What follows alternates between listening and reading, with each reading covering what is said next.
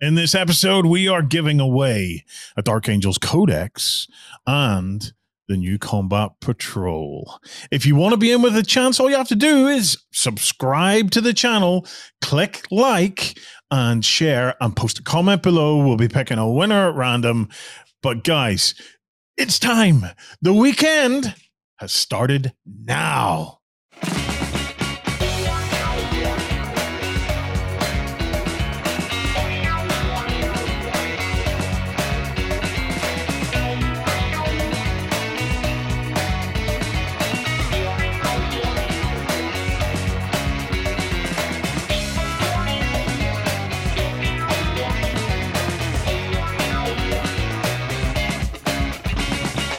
Hey guys, and welcome to The Weekender. I am joined by the amazing Jerry and Ben and Lloyd as we take you all on a journey through the sights and sounds of this wonderful hobby that we all share alone. Jerry, wow. Jerry and Ben, you got that the wrong way around, mate. I keep saying Jerry and Ben because I got into the habit of saying Ben and Jerry.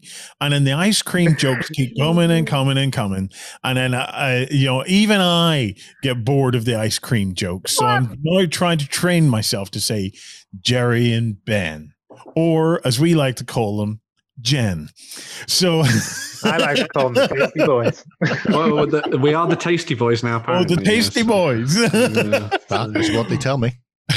Well, the Tasty Boys are going to take us through a massive week of updates. There's a load going on in the hobby. But first things first, as an update, there has been a Path of Conquest painting competition on. And we're going to quickly run through, I think seven of the finalists and announce the winner. So we did get a load of this. So, right, Ben, Jerry, take us away. Yeah, so this was a painting contest that was started off, I think it was just before kind of like winter time, sort of December, when Justin talked with the guys from Parabellum about giving away a Conquest Founders Pack. So we ran that over that kind of the Christmas period as everyone was kind of like getting stuck into hobby and that kind of thing. So Jerry's then sort of whittled down the entries to 7.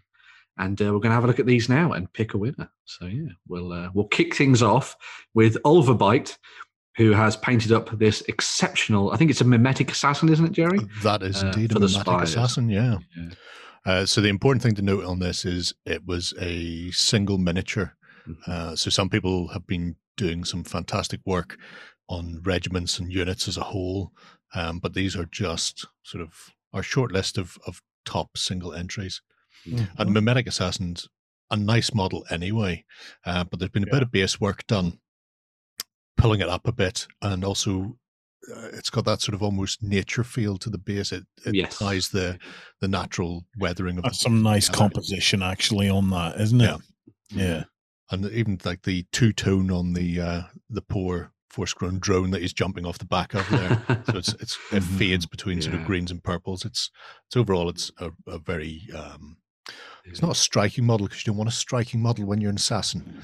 Yes, but it's for being a muted tone. It still stands out on the battlefield and just looks terrific. I really liked the work that got into all the sort of bone armor that you get across all the spires. And I love the detail work on that to make it look like sort of real aged bone. And then that contrasts really nicely with the pink flesh underneath as well. And the kind of the highlighting that's been done to it to kind of give you the idea of sinew and muscle and that kind of thing as well was just really, really nice on this model. Very cool. The sort of faceless massive veins across the forehead. It looks terrific. Yeah. Well done, that one. Okay, what's next? Next up is Nikyu. I'm glad you said that name because I didn't know what to go with. And this is a drill master for the 100 Kingdoms. Some terrific work done on the face, really capturing the detail of somebody who's exceptional on the face, isn't it? It's lovely. Yeah, he's just bawling out somebody who's stepped out of line or fired too soon. Somewhere somebody in the 100 Kingdoms is getting a chewing from this drill master, and it's nice work on it. He's done non-metallic metals, which is different because generally when we see them, they have the metallics on them because it's very easy to paint metallics.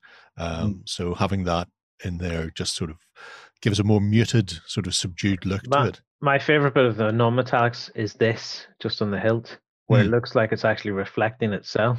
Yeah. Very cool. Yeah. Which is kind of cool. I wouldn't have the guts to do that, stick a big bit of yellow on the side of my silver and go, job done, but it works really well. Yeah.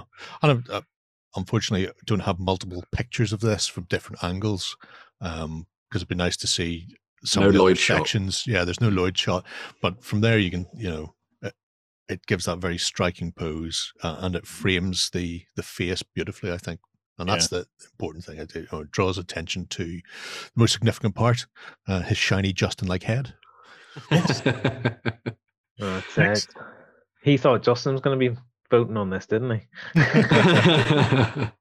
Could have been. So, to Deek Sick. I've given him his name. If you want to name the actual model there, Ben. Ola Kayara, the Twisted. Yeah, almost, Ben. You need to do a little flourish. Ola Kayara, the Twisted. So this is one of the Spire's new models. This came with some of the other sort of unusual resin figures that are either unit replacements, so they take the place of a chunk of an army. But with these being released by Parabellum, it's given painters an opportunity to really go to town, where you're not just having to worry about a single figure in a unit or even one of the sort of command figures that drop into units. You have a broad canvas, and he's used this to go for a really striking. It's almost textbook spires with the bone-like flesh. Although you can't see it here, there is different tones on the flesh on the rear in some of the other pictures in the project. And then he's got this striking beetle armor in sections. It's very cool. Do you want me to bring up a different picture? No. That's people can go. The projects are all linked there, so they can go and have a nosy about themselves, because there's a lot more in these projects than just these miniatures. And the beetle armor. If you're looking for those links, look down in the description or come on over to On Tabletop and you'll find links. Yeah. Yep. One of the things, it's not mentioned in the project, and I've looked to try and see. He started with a grey base. I don't think it's color flip. I think it is actually purples and greens, and then metallic and glossed or something. Worked over the top of it. Because as you can see there on the front of, if you go down to his loin or stinger or whatever that is, those sort of muted parts you wouldn't get with a color flip. You would get just a clean transition all the way through. So I'm not sure if it's. I think it's metallic with a very carefully placed purple wash. Yeah, glaze. Yeah, but it's been beautifully done throughout. And then, like I say, the basing is very nicely done and sets it off. It gives that, I suppose, it's a great rocky feel. Yeah, it's a very, very sinister final piece. I really like this. Is this a unique base, or is this the base it comes with? That's the base it comes with, and it lifts out to sit into a standard 50mm round, and in that recess is like a green swirling pool of something, which means it could be used for other things. Objective piece or something. Objective piece, yeah. Beyond that, but it looks like it steps straight out of the artwork from Parabellum, which is one of the things I like about it. I like the fact that it's sort of muted colors, but you can definitely see all the different parts of the model rather than just looking like one beige. Yeah, he's painted with texture, hasn't he? Yeah. Moving on, chaps, won't we? Yep. Who's next? So, Jesus John or Jesus John? Oh, no, sorry. This is Draconis is the next one. Was this Draconis? Yeah, right. Draconis. Yeah. Oh, yes, with this Flamecaster. Yeah, so this was one of the Dwegholm that's been painted up. And one of the nice things about this one is it's actually like a little tiny bit of a conversion as well. So the axe was taken off the Flamecaster, and in the sort of ball of flame from the end of it was just put onto the hand. So it looks like this Dwegholm has just sort of manifested flames in both of his hands, and he's getting ready to fire fireballs at the enemy and stuff. And just as a whole, like, I think this is a really good a model to look at and being like, how do you do flame effects? Well, here's an entire model covered in flames to show you how to do that. Lovely source lighting on that one. It's well done, actually. It's well done. And it's the transitions in the flames as well, because you can clearly see the facial details. You can see the eyes, the cheeks, that sort of thing, without muddying up or wrecking the flame effects, which is a very, very difficult thing to do at the best of times, because you want that sort of inner glow. You want the source to be expanding outwards, but at the same time, they still manage to keep the definition and keep the transitions in there. So being able to actually just pick out, go, there's the eyes, where it's not just a wash of so lovely, bright yellow or whatever it happens to be. So it's beautifully done. And okay. So the object source is spanking. So next up is Jesus John, with the Nord priest, I believe. Yeah. So another fantastic one. Lloyd was pointing out when we were talking about these that there's just some really nice color choices in this one, which will sort of really bring it out. And I particularly like the sort of skin tone that has been gone for as well, to try and give him a little bit more of a kind of mystical look. I think it looks really nice. And obviously you've got all the freehand work on the stones and all that kind of thing as well. So what he has done with the stone, actually, it's that's that. Again, it's a lovely piece of composition, isn't it? Yeah, it's the freehand work is all over the place in this force, and on the priest you see the tattoo across the top of his big bald head.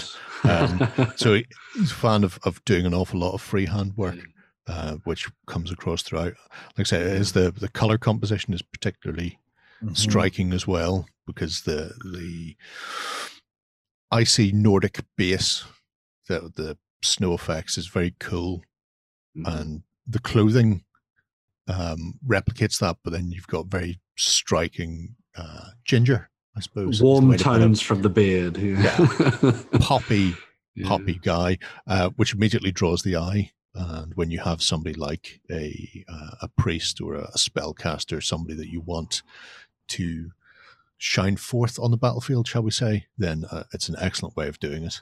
I think part of why the skin tone's cool is because I think the skin tone complements the sort of greenness of the cloak down below. It does, yeah. Because it kind of multiple touches in around here. There's a little bit of green. The skin has that sort of tone, and then with the alternative is then the blue coming from the base into here, and then some blue accents up around the beard as well to try and tie it together rather than just looking like a mash of colors. It has lots of different colors, but it is tied together well.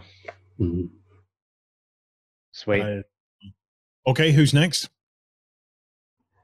So next up, we've got another 100 Kingdoms character. So this is from the Dace, who has done this Imperial officer here for the 100 Kingdoms. Again, lots of really nice detail worked into the face there, sort of bringing out the slightly more softer tones of this individual. But again, lots of really nice work done to bring out the cheekbones and the nose and the eyes in particular look really, really nice. Looks like David Cameron. Well, I don't know whether that now counts against it, maybe, but it would explain the pig's head on the shoulder pad. But yeah, the painting I love because it is muted. It's not stark contrast. The blending on the face, on the skin tone is particularly good. So it may not be as extreme as some others that we've seen, but when you look at it, the work just in blending on that face, so you get the subtle, slow highlights and contrast, I think is terrific. Again, it kind of mirrors the artwork that you see for this guy on the box front as well, which is quite nice. So you've got that going on for it, which is really good. And the armor looks fantastic. Really nice armor work on those. I like the darker tone for it. I think it works really nicely for the 100 Kingdoms, and the slightly more darker feel for the world of Conquest as a whole. Really. Yeah, I think definitely the skin tones is what stands out here. Yes, the highlighting the forehead and even on the edge of the ear here. You know, things that you may, if you were painting it yourself, go, wash done. You might not. You might highlight the brows and the lips and things, but I would probably have forgotten to do anything on an ear. Yeah. There's a lot of work went into that face, and it has paid off. Okay, and we have one more. We do, yeah. So the final one is from Weil, who has been working on this for quite a while now, actually. Haha. And this is one of the household knights that's been painted up, and actually got a golden button not too long ago for this one too. So really, really nice work on this guy, again with the really good dark armor, giving it that kind of dark fantasy feel. Obviously, the freehand work that's gone into this as well is pretty impressive, as you can see on the shield. And then as you sort of scroll down and go down through the night, you start to see all the weathering and mud and grime that's been splattered across it as well, sort of bringing it more into that kind of realistic side of things as well, which is really nice to see. Again, a very, very evocative miniature, basically, that kind of, when this is then arrayed with everything else from the army on the tabletop, will have this really, really nice look and feel to it, which I think is really, really good. Yeah, when we looked at this first, the golden button, what really stood out for me was definitely the mud. Having the splattering, yeah. Paint that and then go, right, now I'm going to muddy that up, because I've been painting Cav and stuff myself recently, and I contemplated doing this, as in mudding up the bottom, and then I bailed on the idea and went, oh, I can't. I've spent too much time. Yeah, I've spent too much time on this to plaster that. What I really like about it is it's not just splatter. See the way the grass stuff that's actually been kicked up and stuck to the mud and got stuck to the horse. I think that's a really nice touch. It really is a lovely piece of work, that. Yeah, and it is that freehand work on the shield and on the comparison, and then, like I say, taking that step and going, well, you know what, I'm going to ground it, I'm going to make it more realistic, and yeah, the basing work is terrific. It really sets it off and has that real world effect, especially even just painting a white horse, because painting a white horse would send me over the top anyway, and then going, you know what, now I've spent all my time doing the horse. Oh, it's got brown all over it. Hide the white. Right. So, guys, that was our short list. Okay.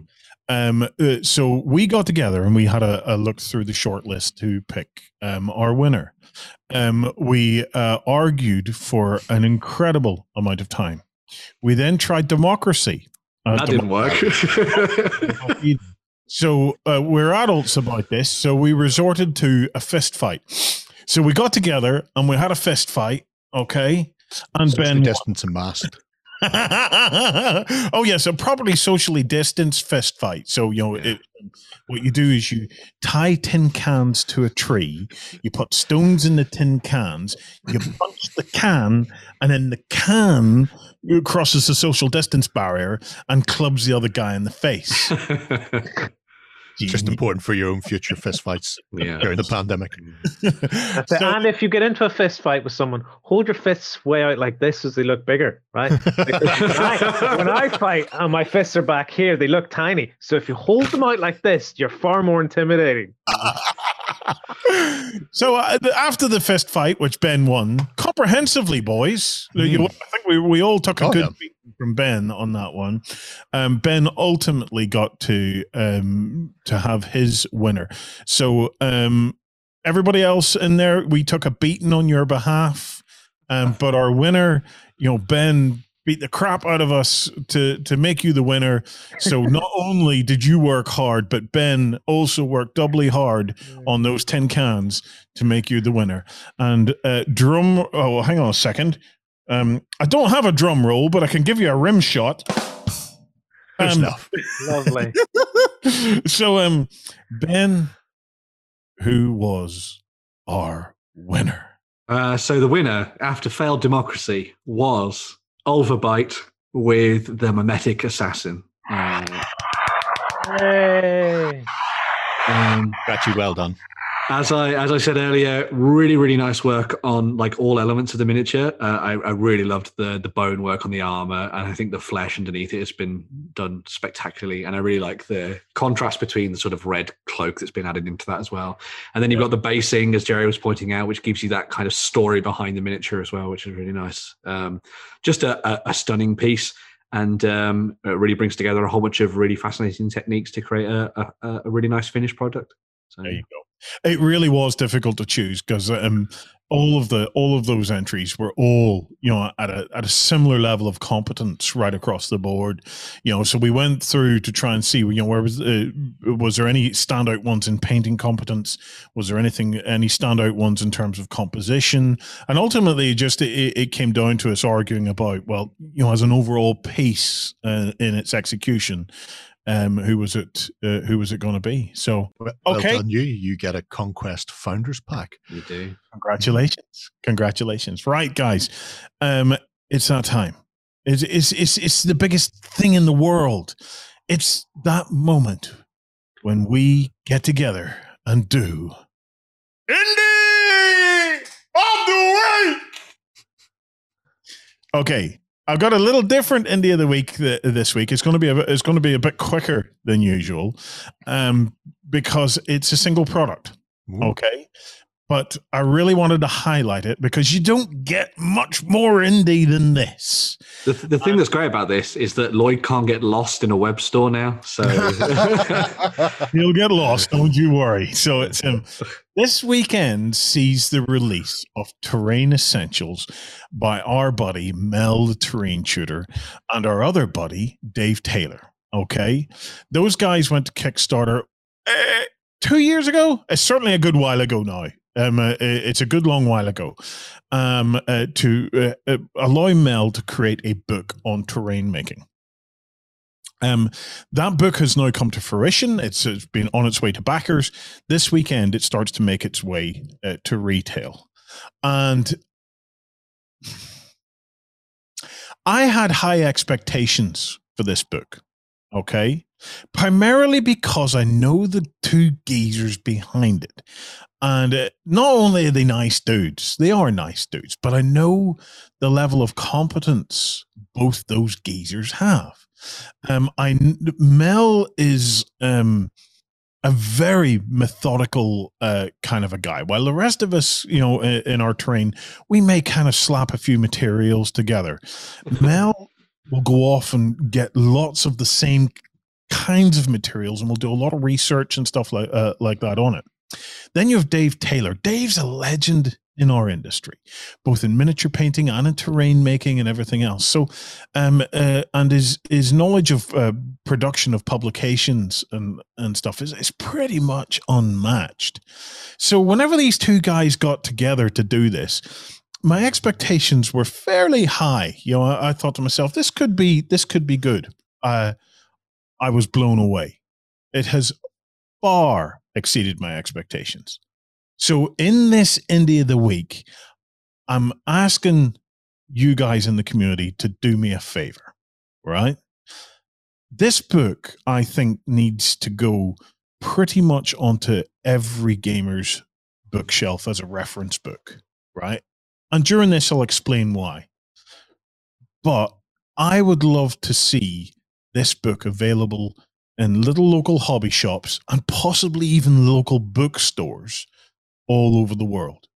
So I know many of us are in lockdown and socially distanced and stuff like that, but if you could do me a favor and ping a message to your game shop, to your bookshop, and just tell them about this book.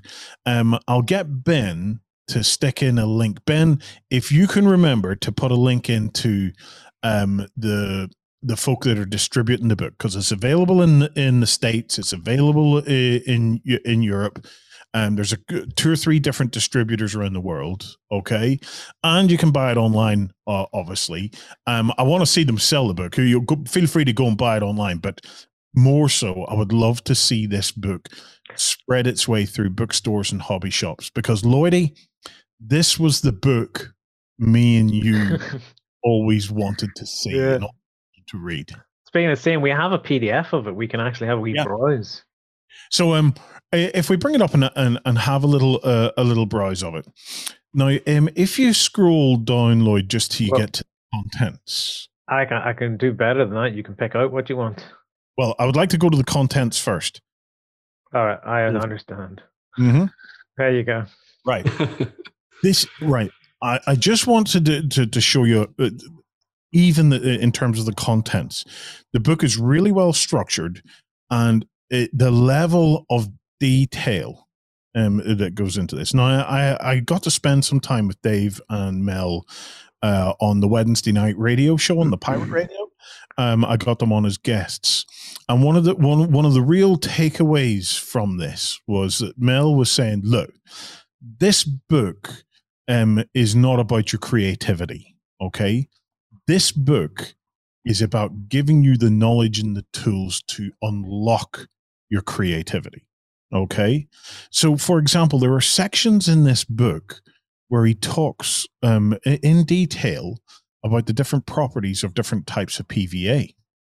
and how you would use one versus the other, even down to little safety tips like don't mix super glue with hot glue, because it'll instantly vaporize the hot glue, which will then send a gas which will stick to any wet surface, specifically your eyeballs. So there's lots of really, really nice tips in there. So he talks about the properties of the different materials that we can use.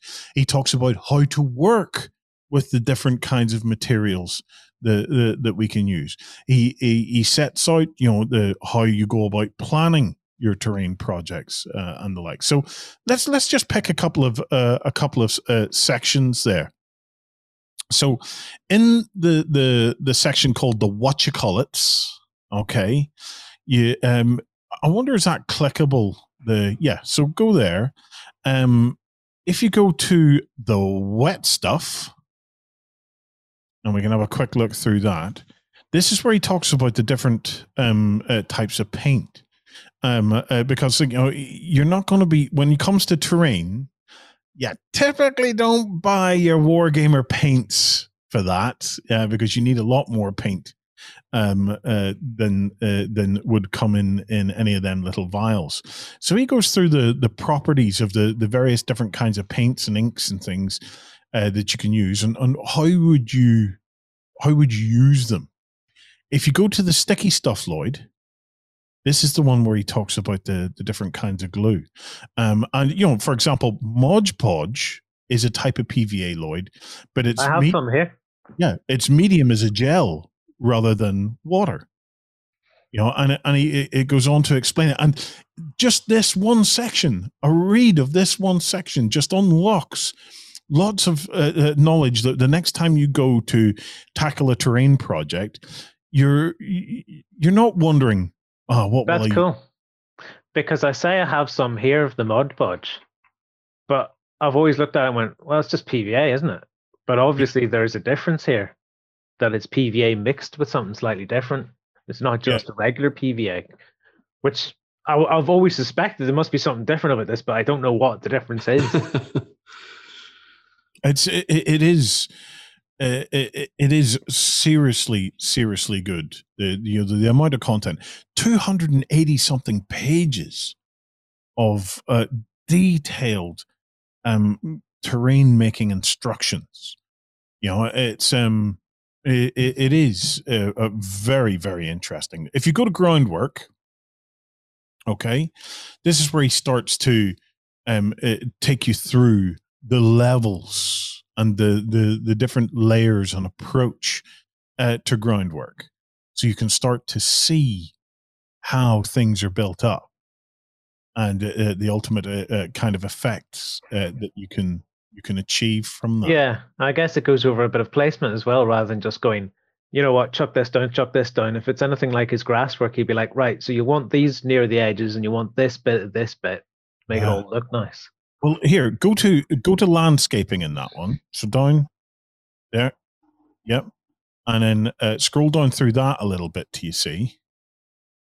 Okay, and then you can start to see, for example, later on he's going to talk about sealing the textures and the stuff. He has a complete section dedicated to grass work, which I want to get to. But before we do that, see that color science one? Click on that. Right? So, it even goes to the point of, like, we have a full color theory video within our catalog that's been very popular over the years. But, it just shows the level of detail that the chaps have went to try and help you get an understanding of how and why. So do you see what I mean about, like this is not a book of ideas for terrain. Okay, we could get that anywhere. This is a book of how you execute. Yeah, it's very in depth. Yeah. Oh yeah. Which is the key difference. Like, I've seen some really cool books and stuff whatnot come from Games Workshop, where they'll show like a big scene and be like, oh, we dry brushed this bit, and we did this bit, and we did this bit, but it's very much focused on what they made rather than the core skill set of going, here is the core skill set that you need, now go and do your idea, rather than just following our idea. Yeah. I'm serious, guys. I would imagine there's not a terrain maker in the world, okay, that won't pick up something from this book, okay, and certainly for anybody who is in the hobby and maybe hasn't an awful lot of experience in terrain making, you need this book. You know, if terrain making is something you ever want to have a crack at, yeah. Because this book will save you a fortune. Yeah, I was going to get to that because when we were making lots of terrain, when we first started making lots of terrain, we spent a lot of money testing stuff. Oh, what happens if you do this? What happens if you do that? Can you use this? Can you use that? This will save you a bucket load of money because he's already spent it all trying to work it out. It will save you an absolute fortune in purchasing stuff you don't need. On purchasing the wrong thing for the wrong job. And click on grass work there because Mel's kind of famous for his grass work, right? Click on leveling up. Leveling up is always kind of cool whenever he starts to look at that. Yeah, it's going from this is the bare minimum of Flocking Hill to this is something that's a bit more time and labor intensive, but much more realistic, which could be used for dioramas or just for your own scenery building. Yeah. I mean, a lot of this stuff isn't just for terrain making.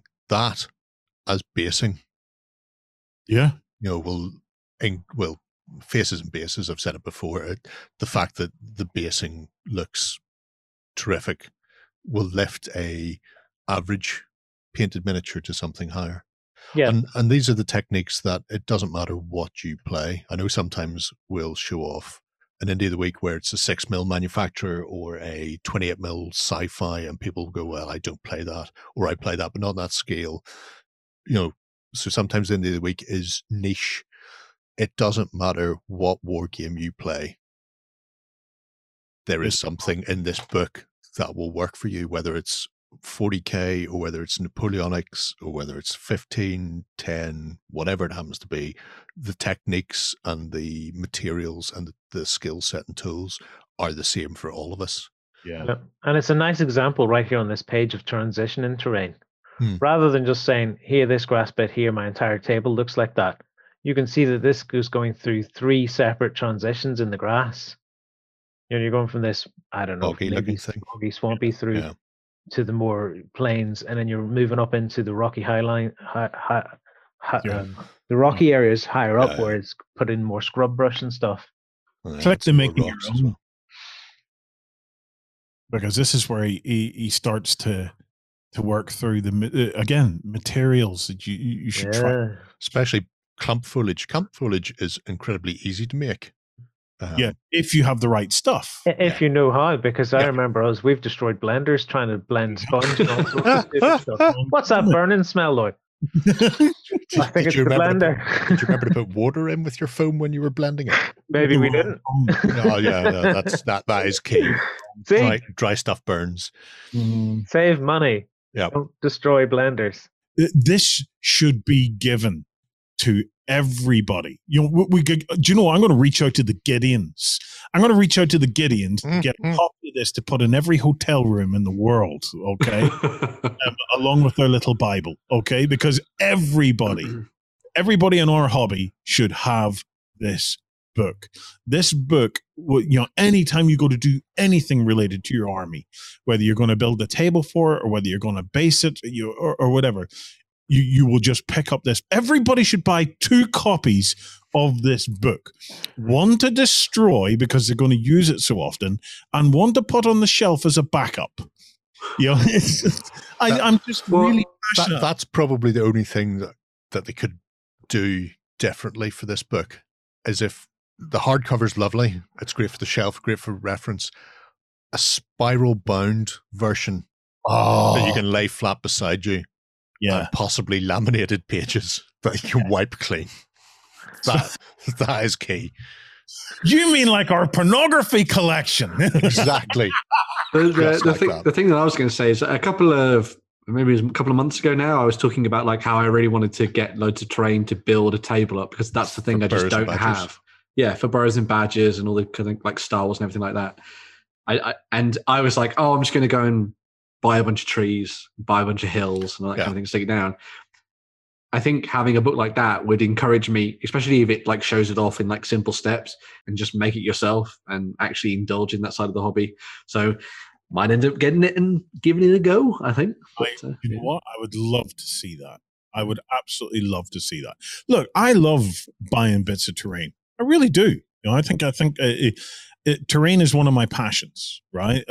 Because I think it unlocks a tabletop in ways that, you know, it just brings a game to life. Yeah.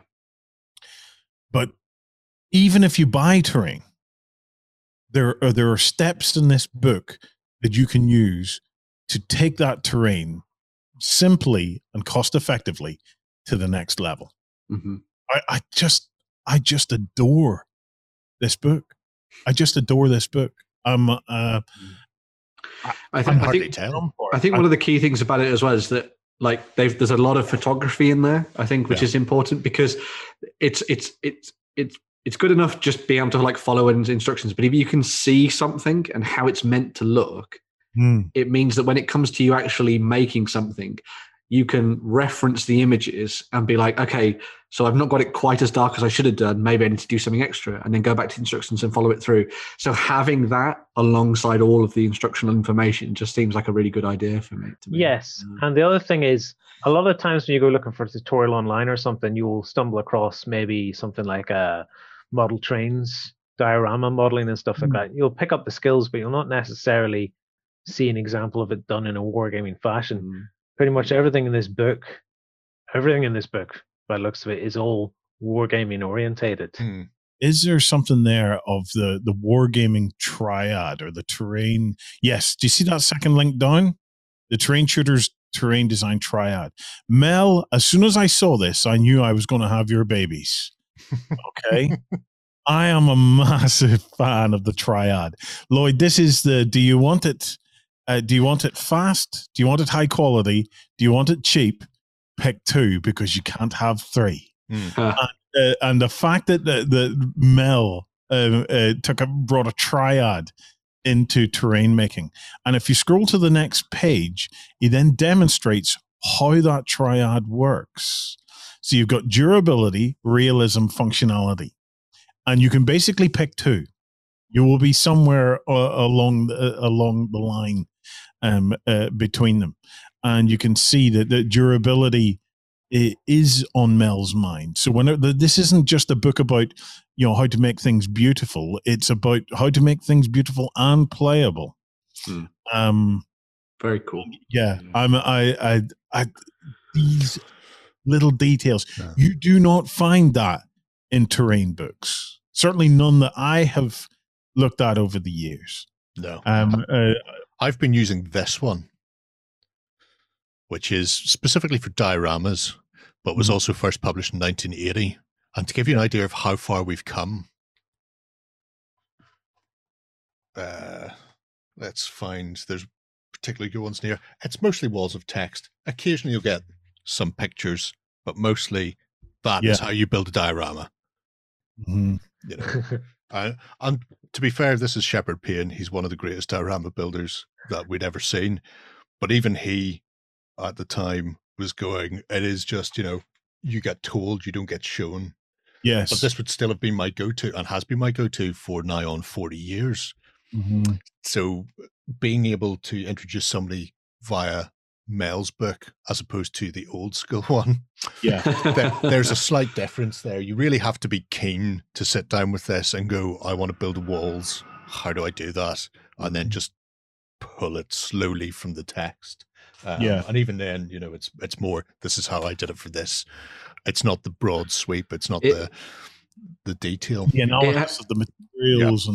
It has the benefit of also, I mean, Mel, the terrain tutor, has his own YouTube channel as well. So it's not like you just have to look at this and read or look at the pictures. You can also go and watch some of the videos of him doing it as well, which is important. Weirdly, I was going to say that because if, for example, you are reading through the sticky stuff bit, the PVA glue one, he has a video on his channel where he had them all out and he checked them for drying times and stuff. He did the same with caulking. So people who use it, plumbers use it to waterproof baths and things like that. And he was testing it for making either rubber terrain or rubber roads and things like this. So I think he was doing rollout mats and stuff as well. Yeah. So being able to sit down and like you say, you can read it. It's clear. It's easily accessible. It's there. But then you're going, what exactly does that mean? Going, it's a matte or a satin finish. And if you're new to the hobby, maybe you don't know the difference between matte, satin, and gloss, or exactly which one is best for you. And you can just go and look at the YouTube channel and go, oh, right. Oh my God, the glare off that is incredible. I'm never going for gloss. Whatever it happens to be, it's complementary, or you can have the channel by itself, you can have the book by itself, but using them in tandem just pushes things on further. Can we click on the waterfall section just quickly, because I want to see what a waterfall looks like when Mel's done one. I have a sneaking suspicion that was it's not that one. He's done cool. two. He did a lava fall once using the same technique that I think was used by whatever that computer game company is when they got Warhammer Total War, the rights for that. Creative Assembly, yeah. Mel did a massive lava-inspired Chaos Dwarfy waterfall. Now there's a more traditional one. Now it looks like that, right? Now you can find more realistic-looking waterfalls online in YouTube videos and stuff, but he's probably come at this then from the durability point of view of going, well, this needs to be playable as well, not just fantastic looking. This has to be somewhere in that. It has to be a war gamer. What did he call it again? A triad. It has to fall in the triad somewhere. That is our indie of the week. It's I really wanted to bring that to your attention, because it's a great piece of work. And as much as I'd like to see Mel and Dave have huge success with it, I'm just as keen to see our community have success with it. I honestly believe that this book on your bookshelf in your armory of knowledge will unlock a ton of terrain making opportunities for you. I can't wait to see people pick this up and see their projects appearing in the project system with it. That would be cool. With all the techniques and stuff they've learned, and just take it to the next level. So you're giving me ideas, Lloyd. You're giving me ideas. Right. That has been your Indie of the Week. Next up, it's time for the news. Coming to you from the center of Northwestern Europe. Covering board games, war games, card games, and all that you love. It's the news. So we're going to be kicking off the news for today with a look at what Warlord Games has been up to. Now, they previewed some of this a little while ago, but now you're able to go in and pick up some new miniatures for their collaboration with Mythicos Studios for Mythic Americas, which is a new 28mm game that uses the Warlords of Elrond rules by Rick Priestley as a backdrop for it. So this is a new game which moves away from the typical confines of Western European fantasy and instead looks at the myth and folklore and legends of the civilizations of the Americas. So the first two armies that they've been working on at the moment are for the Aztecs and the First Nations. So your sort of Native American forces, and obviously those from sort of Mexico and South America. Nice. So this historically accurate anyway. So yeah. It's a North meets South sort of clash, then, is it? In a way, yes. Although not quite in the same context, I guess. But this is what you're looking at here is the sort of core starter set for this, which comes with all the bits and pieces you need for playing each of the different factions. Comes with your leader models, and then comes with a bunch of individual miniatures as well to use for sort of like your core troops. So let me get this straight. This is Aztec natives versus zombies. In a way, yes. And not necessarily versus part of. Yeah. So what they've done with the Mythic Americas is that they've taken the fantastical elements, the mythological elements of part of their culture. Yes. And they're available as part of your warband. So you could think of this as like a fantasy version of the Americas. You could play it totally historic if you want. You could drop out the mythical parts and run your Mayans against your Incas or whatever, or you can bring in things like that. Dude, I have a gorgeous, sexy little lizard man army, right? That I rebased onto round bases and I made it look spectacular, right? And I've been wondering, I was looking at it just the other day, I was admiring it, and I was thinking to myself, I'd like to whip them out and have them in a game. This is it. You could definitely use them for that, yeah. Because I Aztec those guys up big time. So I want to get this and do another army of some sort. Maybe these humans. Yeah, well, they're also doing, as well as the Aztecs and the First Nation, they're also doing the Incans and the Mayans, and they're coming further on down the line as well. So if you want to play around with those, then you can do that too, which is pretty cool. You've got, as well as the kind of like core troops that we've seen there and some of their larger monsters, you've also got things like this, which is the Wendigo, obviously, which is pretty amazing. Really stunning sculpt. Again, been kind of like teased over the last couple of months and sort of last year, but now it's sort of like out in force as part of this set, which is pretty awesome. In addition to the starter set, there's also like a collector's edition, which comes with these specific models. So you get a Jaguar warrior, you get sort of like a warlord on the back of a spirit Jaguar, which is pretty awesome. And then a Roman who's got lost. Very lost. Really? Yeah, which is pretty cool. But yeah, it just kind of like takes you into the sort of idea of how you could sort of play this game and get, dive in and do something a little bit different from what you've normally done. This Roman guy, though, probably fell through a portal. There is a story of a guy who's in Spain, right? And just a day later, he's in the Americas, in like South America. And he said, I don't know how I got here. I just appeared on the street where you guys all were. And they were in like a war or something at the time. So they like arrested him thinking he's some sort of spy. And then about 3 weeks later, a ship arrived and they heard about this guy who was there. And they were like, yeah, he was with us back in the old land before we left. And he was there like 3 weeks or something before they got there.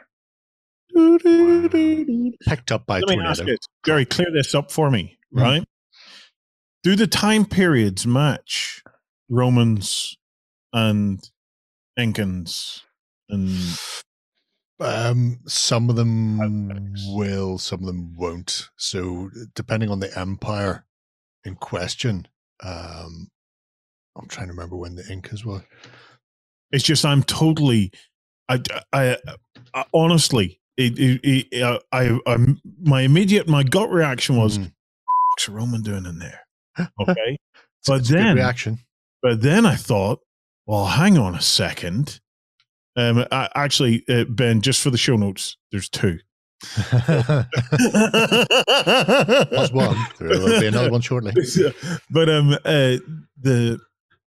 then the prospect of having a Roman ship that has got lost and then turned up in the South Americas, and the legionnaires get off and get ready for battle.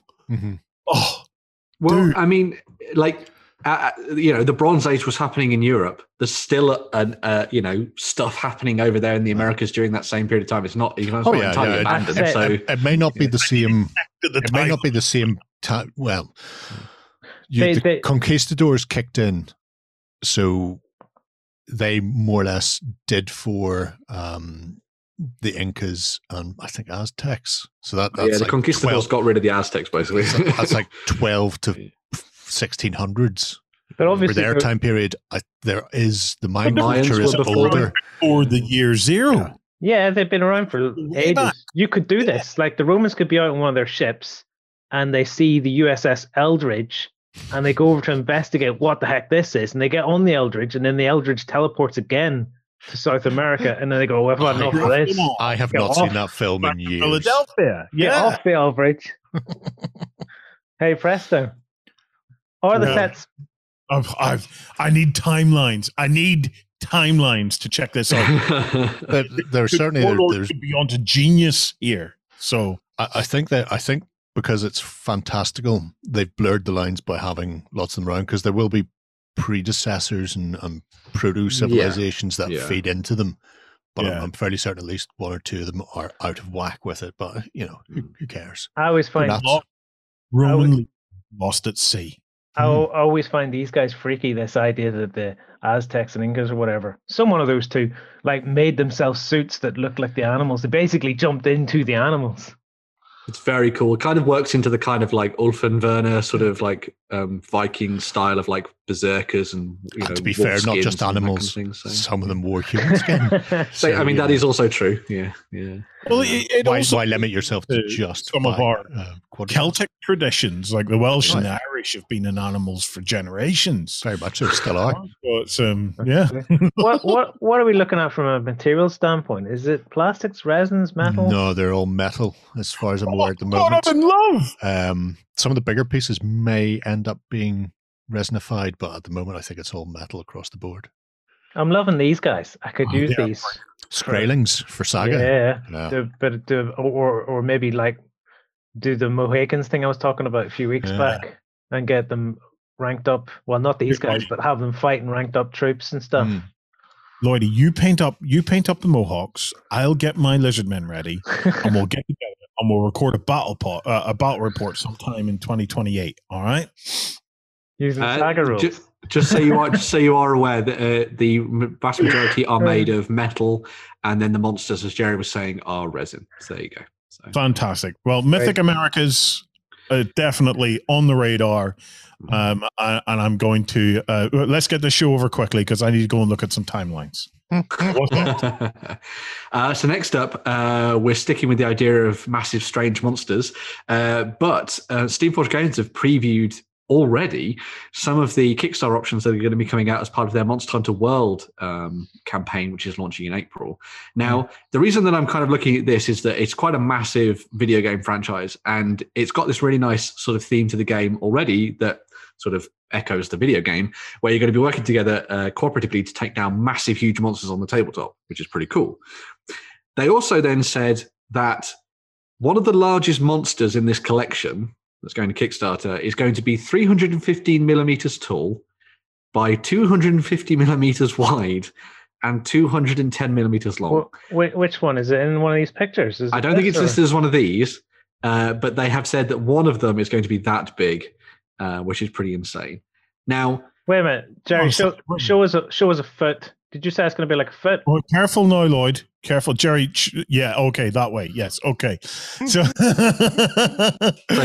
yay by yay, which is just insane, really. Yeah, but why have a yay by yay and then go back to the picture of the board? Because the board doesn't look very big. But the boards are going to grow with the different versions, the different environments that you fight in. So that is showing off what's part of one of the core sets for the game.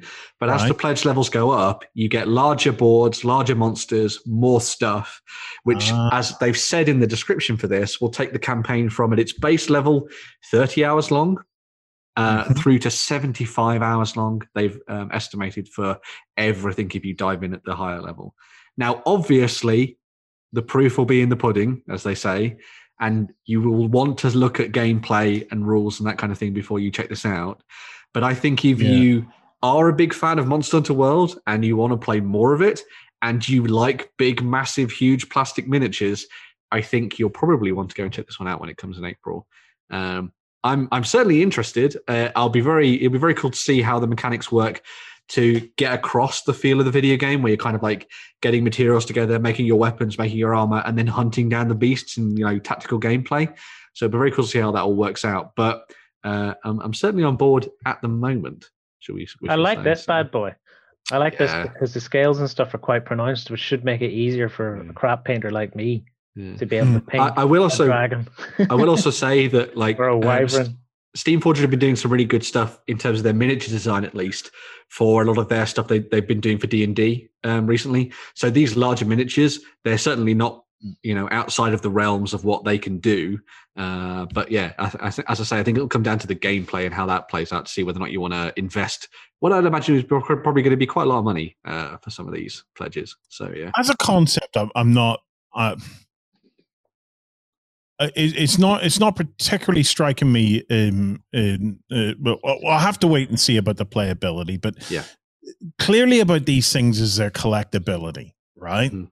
You know, ultimately, at the end of the day, we're all collectors, right? And I'm thinking to myself, do I want to collect this? Do I want, and if I do collect it, what can I do with it? Mm-hmm. You know, because what I'm seeing there in the board game is a big sprawling board game that's taking up a load of space. Okay. Mm-hmm. And I'm just wondering, after the 70 hours, what do I have? What have I collected? What use, where does my passion for this go? Mm-hmm. You know what I mean? Like, what's the long term? There are two things that I tend to think about when it comes now to these massive board game Kickstarters like this. So the first one is if this is think about it in terms of like, don't buy all of these massive, huge plastic filled Kickstarters. Think about one. So, for example, maybe as I say, if you're a Monster Hunter fanboy or whatever, and if that's going to be your hobby, then that's great. If that's going to be the game that you and your friends are going to play, then that's going to be perfect, right, for you. Yeah. So think about it in that context.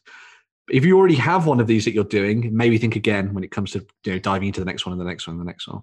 The other side of this as well is that if the amount of time that most people will spend with a board game is going to be maybe 10 sessions at the most, especially if it's going to be a larger one. So think about it in that context as well. Is your group going to be able to get the amount of time out of this that the investment that you put in, kind of thing? If your group is more into playing smaller board, that kind of thing. When you say investment, you don't just mean money wise, you mean like time wise. If you're going time for painting miniatures and all that kind of thing as well. Yeah. So bear all of that in mind when it comes to looking at massive projects, because there's nothing worse than buying a huge board game and then realizing you're probably only going to play it 3 times. That's I am finding myself asking why. Why have these big, massive, wonderfully detailed miniatures, and then you place them on completely unrealistic boards? Do you know what I mean? Well, it's this. I'm starting not to get this. Standees and meeples are the way forward. And one of the things I thought about when I first saw this is that you could do something pretty much exactly the same with this, with standees for everything. Maybe they'll look at that. I don't think they will, but that would be an interesting way to go down. So it comes down to it, because it's a board game. It's a board game with miniatures. It's not a miniatures game. If you can use the miniatures for something else, happy days. But the people who are buying this, I mean, people bought that Street Fighter game by Angry Joe. Looking at that going, why would you bother? It's because they like Street Fighter, and presumably Monster Hunter has a massive following as well. So I can't imagine there will be people who won't. There's a difference though. There's a difference though with the Street Fighter one. No, but there is, because you're not necessarily painting those minis, because aren't they? They're all pre-painted. Colored. It's got nothing to do with the painting. Because if I look at it and go, why would I play Street Fighter on a board when I can play Street Fighter on a computer? Because I'm shy at playing Street Fighter on a computer. I always wanted to be good at it. Well, I'm not. But you're making the exact same case that could be made for Monster Hunter. Yeah. Why would I play this? Because I'm shy at the computer version. So and that respect, then it has its niche. If that's the thing. As Jerry say, as we're all saying here, when it comes to these large Kickstarters, really making a concerted effort to think your way through how this would fit into your collection before you dive into it. I think that's the important thing. So yeah. Okay, what's next? So next up, we're heading to the realm of World War II. And we're looking at some more stuff that's coming out for Victory at Sea, which is the naval war game that got revamped by Warlord Games. There are a couple of new entries in here, both in terms of ships. So you've got the HMS Ark Royal, which will be familiar to those folks who like sinking things like the Bismarck. So if you want to play around with an awesome, badass aircraft carrier, then you can dive in and pick up the Ark Royal, which is pretty awesome there, looking very nice. On the German side of things, for the Kriegsmarines, you also have the very famous Tirpitz, which I'm sure all of us will know from Warren talking endlessly about it. But this is a really cool ship. Maybe you'll actually get it to do something. Yeah. Because it was so well protected by the Germans that it only fired its guns once in anger. So there you go. An interesting ship. Maybe you want to actually try and use that in a game. Yeah. Do you know what they're missing, though, ship-wise, that would just round this out? Mm-hmm. The USS Eldridge. That would be amazeballs. Maybe they'll add one for you in the future. Maybe. Yeah. But as well as the Ark Royal and the Tirpitz, we also got a couple of new sets for aircraft that can be used alongside the game as well. So you've got the Royal Navy aircraft set there with Hurricanes and in fighter bomber formations and that kind of thing as well. And then you've also got the Kriegsmarine aircraft as well, with as many German designations for planes that I cannot remember. But there you go. Some very cool stuff. Because they're all fuckers at the end of the day. Very much so, yes. And that's not even something I can put in the show notes because that's their literal name. But there we go. But yeah, awesome stuff there for Victory at Sea. They've really, really expanded on this recently. Towards the tail end of last year, they actually did a lot more stuff for the Italians as well. So if you wanted to expand out an Italian fleet rather than just going for a sort of typical US, just British paddle around the Med. Yeah, exactly. Yeah, float around the Med, blasting things there instead. Indeed, very cool. Brilliant. Indeed. Okay, what's next? Next up, we go to our friends at War Games Atlantic, who had pre-release and possibly now fully released, I'm not quite sure, release for their plastic lizard men that could be used in your jungle-based adventures. Lizard man? Yeah. This ties into the shit we were talking about at the start of the news. Segways, tightly crafted, tightly scripted shows. Yeah. That's everything circles back. Yeah. Crute, Lloyd. Weirdly, there is a comment in that news article where somebody goes, "Has Lloyd not seen these ever?" As Crute? Yeah. So this is a set of War Games Atlantic lizard men in plastic. There are 24 of them in the set. They have been primarily designed for use in fantasy, but there is nothing to say that you can't use these for pulp adventures and sci-fi as well. Someone's in trouble. Yeah, that's a car alarm going off. That's wonderful. Yeah, It's just being robbed. Don't worry about it. yeah. I wonder if I could cut the feet off these and cut the heads off and stick creep heads and feet on them. Why would you bother? Why not? It's Crute. Because they're not Crute. If you cut them off at that a lizard man doesn't have? chicken legs. I was going to say you could cut them off at the. They've got their little straps around their thighs. You could mask the join there very easily. Oh, I'd keep the straps on. So these are currently available in some regions because War Games Atlantic ship from the UK, from the US, and from Australia. So I believe they're already in the US and already in Australia. Who's asking for Crute? Because I need to reply to them. I think if you click through onto their web store page, which is listed at the top, I think they do also show some of the other options. Because obviously I've talked about these being useful in their fantasy setting, but they do also have bits and bobs that can be used for sci-fi as well. Is this where you want it to be, or you want it to be? Yes, this is where I want it to be. Yeah. So you can see some of the different paint schemes. Ooh. They've also got like Kalashnikovs and that kind of thing as well, which is pretty cool. And all sorts. So you could use them in Kalashnikovs. Yeah. This is amazing. Yeah. So you could use these to beat up Kirk on an alien planet somewhere as well, like if you really wanted to. Yeah. I'm planning on looking at these to use with Warhammer: The Old West. So there's a great David Gemmell book which is set in a post-apocalyptic world, but it is just the Old West. And then there's these lizard men called daggers brought in from Atlantis who are given guns. And so I'm just going to be blatantly meshing the Old West system with the fantasy elements from Lord of the Rings because they're the same system. To make up all my heroes who can just start going Black Scorpion gunfighters through them. Just going bow bow. Because why not? Nobody awesome can stop stuff me. From these guys. Not the boss of me. Also, guys to my lizard man army now. I think they're so cool. I was also going. The gas mag's pretty awesome. Well, one of the other things I was going to say is that War Games Atlantic also said that they are working on a hell of a lot more kits for 2021. So we've kind of dipped into a lot of the stuff they've been doing over the last couple of weeks, but they are going to be releasing a heck of a load more kits this year. So watch out for those. Yeah, they're planning on doubling the amount of kits that they've. Over the last 2 years, they've put together, I think, 12 kits now. They're looking to double that by the end of this year. And the kits are good too, because just a few weeks ago, I was teasing myself on eBay with a Saga army, which is basically what is it? They're Irish. It's the Dark Age Irish set. Yeah. It's like one box of Dark Age. One box, and it was going for like 250 quid pre-painted. And I was looking at going, oh, and I didn't realize he got pretty much the entire army out of one box at 25 quid. Yeah. Wow. Oh, terrific. I almost went for it. And just because we are so tightly scripted and everything is circular, they've just previewed their plastic Conquistador sprues that are about to be test printed, and they're working on plastic Aztecs. They are. Ah, nice. Yep. Nice. Right.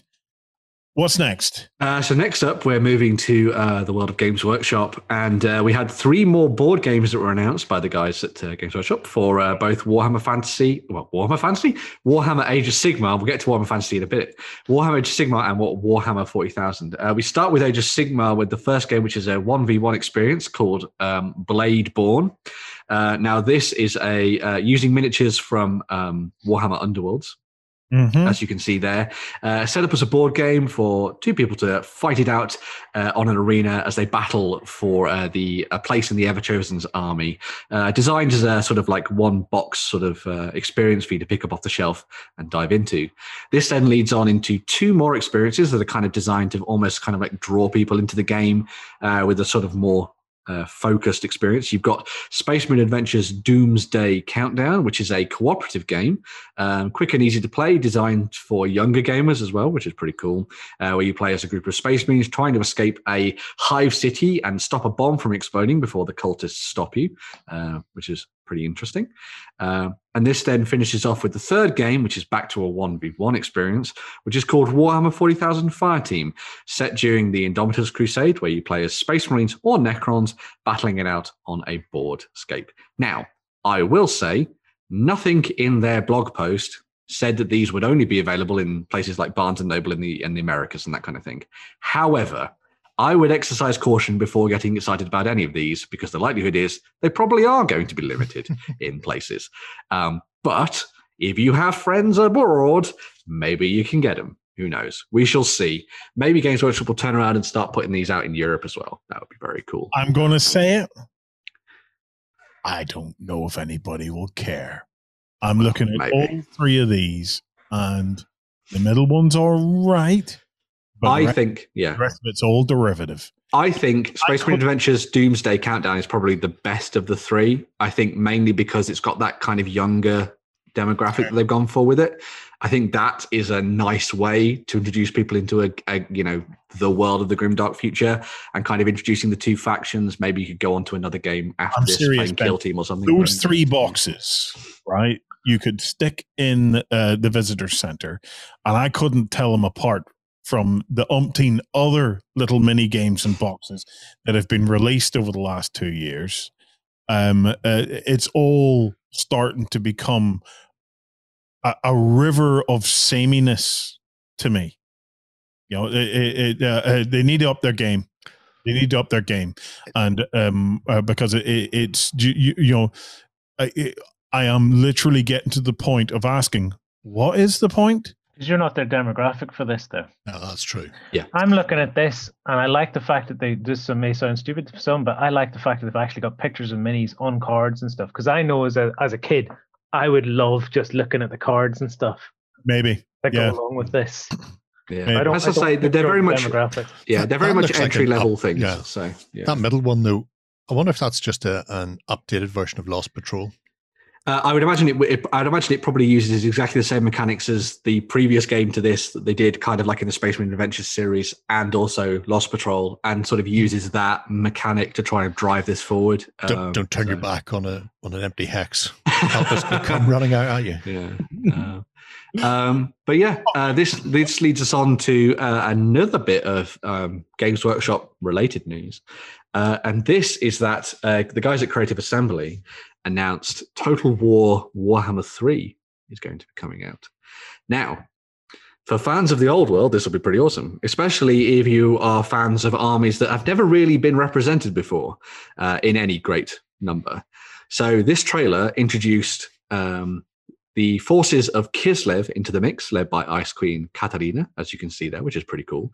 Using, and this will be interesting in a second as well, the concept art and stuff that we've seen them working on in the background at Games Workshop for the old world going forward. So we're going to be seeing the likes of the Bear Cavalry and all that kind of stuff thrown into the mix here for use in Warhammer Total War 3, which is pretty cool. I got the name completely wrong there. But this all then leads on to another thing, and that's represented by that jade statue that you see there in the image before. And this is that one of the other factions that they're going to be introducing to this is Cathay, which is effectively the medieval ancient Chinese faction within the world of Warhammer Fantasy Battles, which have, apart from a mention in one story from Black Library, I believe, never really been fleshed out in any great detail. They were in the fantasy roleplay game, I think, but never really done on the tabletop. So these are going to be represented in digital format alongside Khorne Demons, Nurgle, Tzeentch, and Slaanesh, which is pretty cool. But this then also means that the old world project that Games Workshop have been working on may indeed look further afield than the traditional old world that we've seen before. So obviously we know they're going to be doing the Kislevite army, which is cool, obviously. Bear Cavalry, who would not like that? But then we might also see them doing maybe 28 mil Cathay armies on the tabletop, which would be pretty cool. Maybe they're going to go to that smaller scale that I would really hope they do. I don't think they are now, but there we go. Maybe they'll revisit Nippon as well. Maybe they'll go as far as Nippon. That would be cool. Yeah. So yeah, some interesting stuff coming out for there. I know a lot of people really like the Total War Warhammer games. I've played through 1 and 2, I think. I've never completed them because they're just vast. But yeah, cool to see them doing more stuff for this. And I like that it feeds back into the idea that Warhammer Fantasy Battles was never truly gone, which is good to see. So yeah, pretty awesome. Interesting. Okay, my favorite piece of news today. Oh, it's a toss-up between the Lizard Men and the Aztec-y thing at the start. I think Mythic Americas could be really, really awesome. I think it'd be really fun to dive into that. Yeah. Right. It's time to talk a little bit about 3D printing.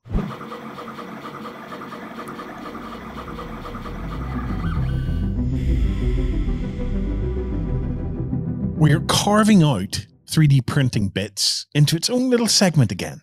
Okay. So this week, we just want to have a very quick look at a couple of the Patreons and a couple of the kind of the models that have made themselves available. So Ben, what we got? Oh, yeah. So the first of these that we're going to be looking at is from the guys at Raging Heroes. Now they've been doing their Heroes Infinite Patreon now for about a year, I think. Yeah. And this month sees them leveling up things in the vampiric department. So they're relentless, these guys. They really are. So this is their take on vampires, a dance with the vampires, as they say in the title. Oh my word. And they've gone for a really interesting kind of like masquerade style feel to these vampires. Yeah. Developing a bunch of characters, monsters. There's some troops in there as well that you can print off. And this is all done, as we say, through their Patreon campaign. So basically you sign up and you subscribe for, a month or whatever, and you get access to all of the miniatures that you see here in STL format to print off it at home, alongside a bunch of other stuff, including welcome packs and all that kind of thing as well, which is really nice. As Warren was alluding to, the guys at Raging Heroes have been doing some absolutely amazing things with this. Last month, they did Undersea Elves. Last year, they did an entire section based on sort of Arabian Nights style characters, which is pretty awesome. And to go alongside what you see here, I get that a lot of people will see these and be like, oh my God, these look imposing to print. But they do have quite a vibrant community already based around this Patreon, where people have set up like a Facebook group, and they also are obviously accurate over on the Patreon page as well, guiding people through how to get these things printed. Because, I would say myself, these look pretty daunting, but they can be done. Don't worry, which is pretty cool. So, yeah, some stunning miniatures as part of this one for February. Extraordinary. They'd make a cool Carnivale army. They would, yeah. Wow. A different take on them as well. Mm-hmm. It being that there's a blend of dark elves and regular human vampires, and then, like you said, that the Carnivale masquerade. This thing creeps me out. Yeah. What is it? Is it it's a fly thing? It's weird. Well, one of the things they actually said in the description for this when they were looking at bringing this to life is that they wanted to do vampires, but in a different fashion. They're mosquitoes because they're bloodsuckers. Yeah, there you go. Yeah. So, like, for example, they have these. They also have kind of like feline. Oh my God, you clicked on it completely. There you go. You've got feline style, sort of succubus style vampires as well in the mix for this one too. The blood cats. So yeah, very, very interesting models that possibly fill a very interesting demographic and clique, but a niche.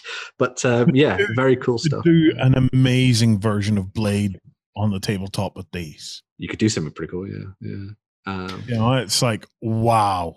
Well, imagine having these all. You're in Venice or St. Petersburg or something like that. Winter terrain and Blade.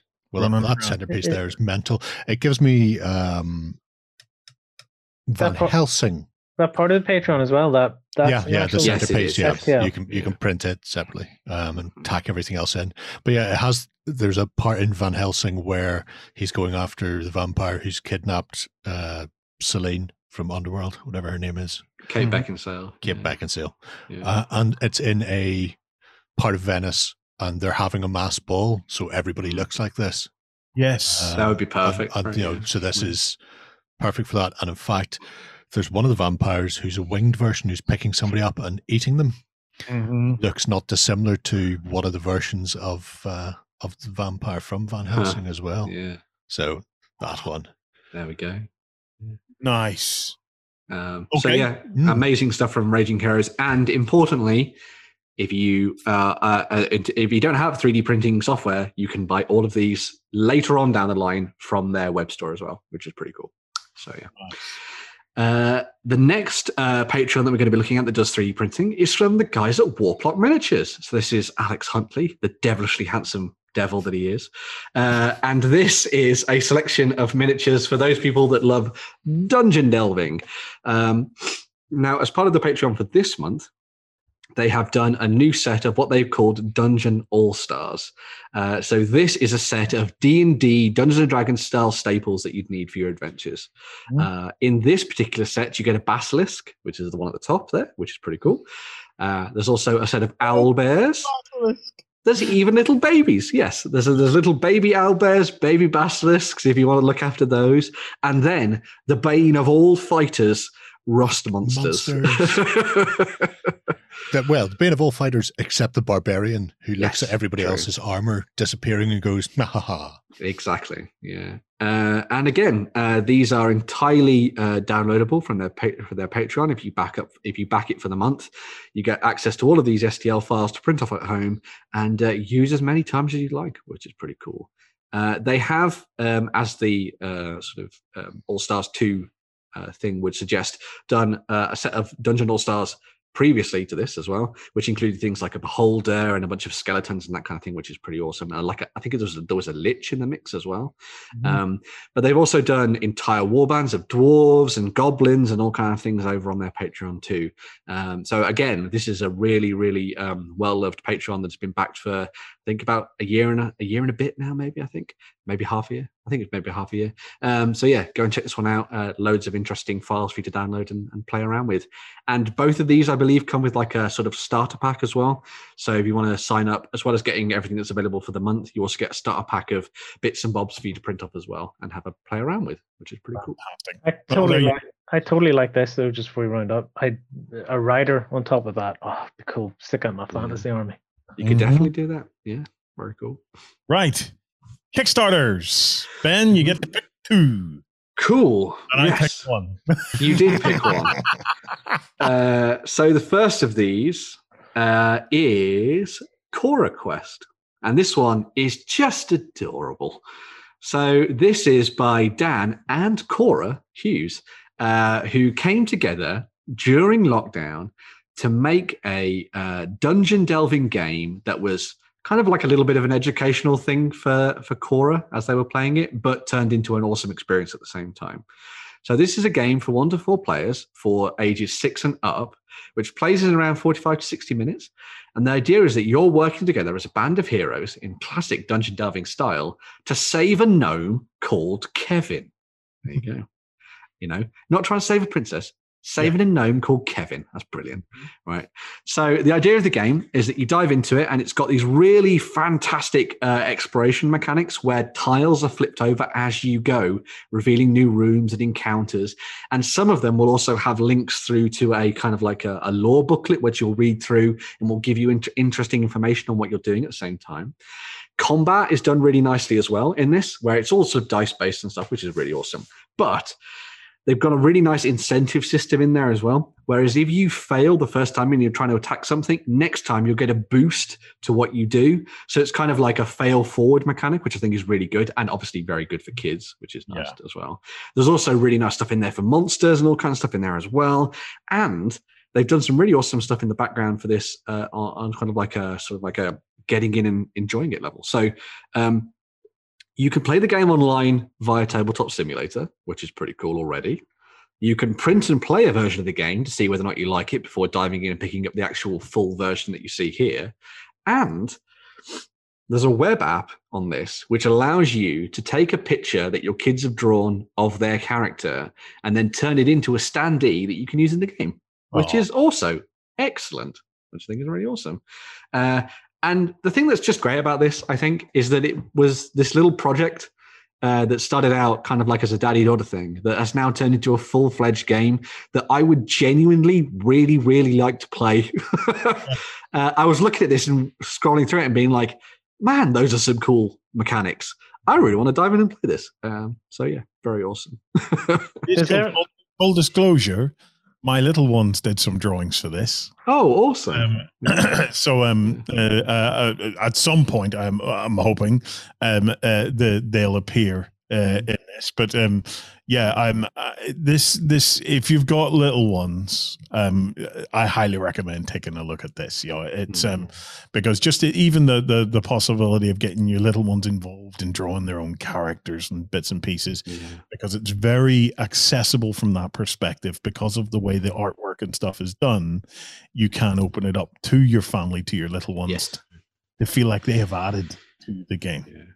I really liked of all the elements to it. I really like the hero generation, and you can see how that's done there with like creating the card stuff using their images, which is just fantastic.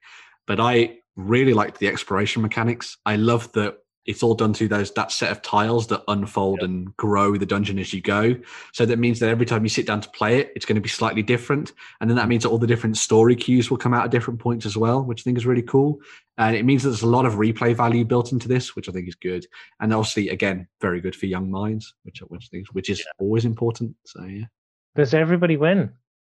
It's a cooperative game, so yes, of course everybody wins. Yeah. Everybody wins except the monsters. Yeah. You can't lock Warren in a room and let him die to monsters, Lloyd. You've got to work together. So, Anyway, that's Cora Quest from little Cora and her daddy Dan. 14 days left on that one, folks. So if you haven't heard about it, do go and check it out. It is very much worth jumping in. As I say, there are ways for you to try it out and test it out and that kind of thing. And a lot of designers that are like big in the board game industry have joined in to like do their own little bits and pieces. So if you like, for example, Mice and Mystics, and you like anthropomorphic animals, like I do, they've done a really nice little set of character cards and that kind of thing for using the Mice and Mystics characters in the world of Cora Quest, which is cool. So yeah. Right, what's next? So next up, we're going to be checking out, and I've got to say this in the I think the right fashion, Grid Wars: Age of Cyberpunk. I'm going to say it that way because that's the kind of way that I imagine the title is said. Right. So this is from Titanforge. Agent for voiceovers, man. I didn't do that. So. Yeah. Grid Wars. So this is a entirely printable game to play on the tabletop. Right? So we've seen Titanforge do something like this before with a game called Bloodfields, which we talked about last year. This is them then stepping into the sci-fi realm.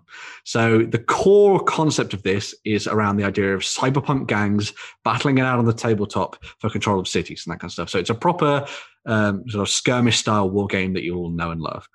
Everything in the game, so the 100+ miniatures, terrain, components, cards, and all that kind of thing, and that stuff is printable at home.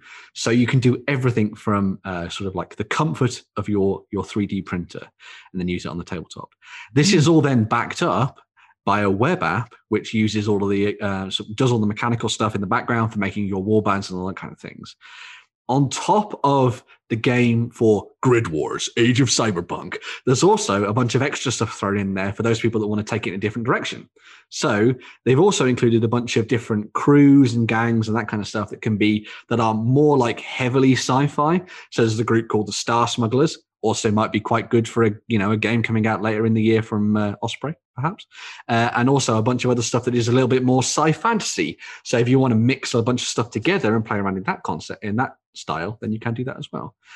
On top of that, through all the stretch goals and the add-ons and that kind of thing, they've been unlocking new monsters, new gangs, new heroes, and that kind of thing that will all be sort of available as part of the Cyberpunk style game. And they're going to be trying to unlock both a solo version of the game and a co-op version as well. So if you want to play the game not in a versus format, you can do that, which is pretty cool. Wow. Yeah. And as I say, the guys at Titanforge have done this before with Bloodfields, and that was well backed, and I believe that's all delivered to everyone as well. So if you're interested in kind of like where they might be going mechanically with the game, definitely go back and take a look at that Kickstarter and see where it goes. I don't believe there is a full gameplay run through on their Kickstarter page at the moment, or at least it wasn't at the time of writing this. But if you want to dive in and check it out, definitely go and see what you think, because the miniatures certainly look very cool. So yeah.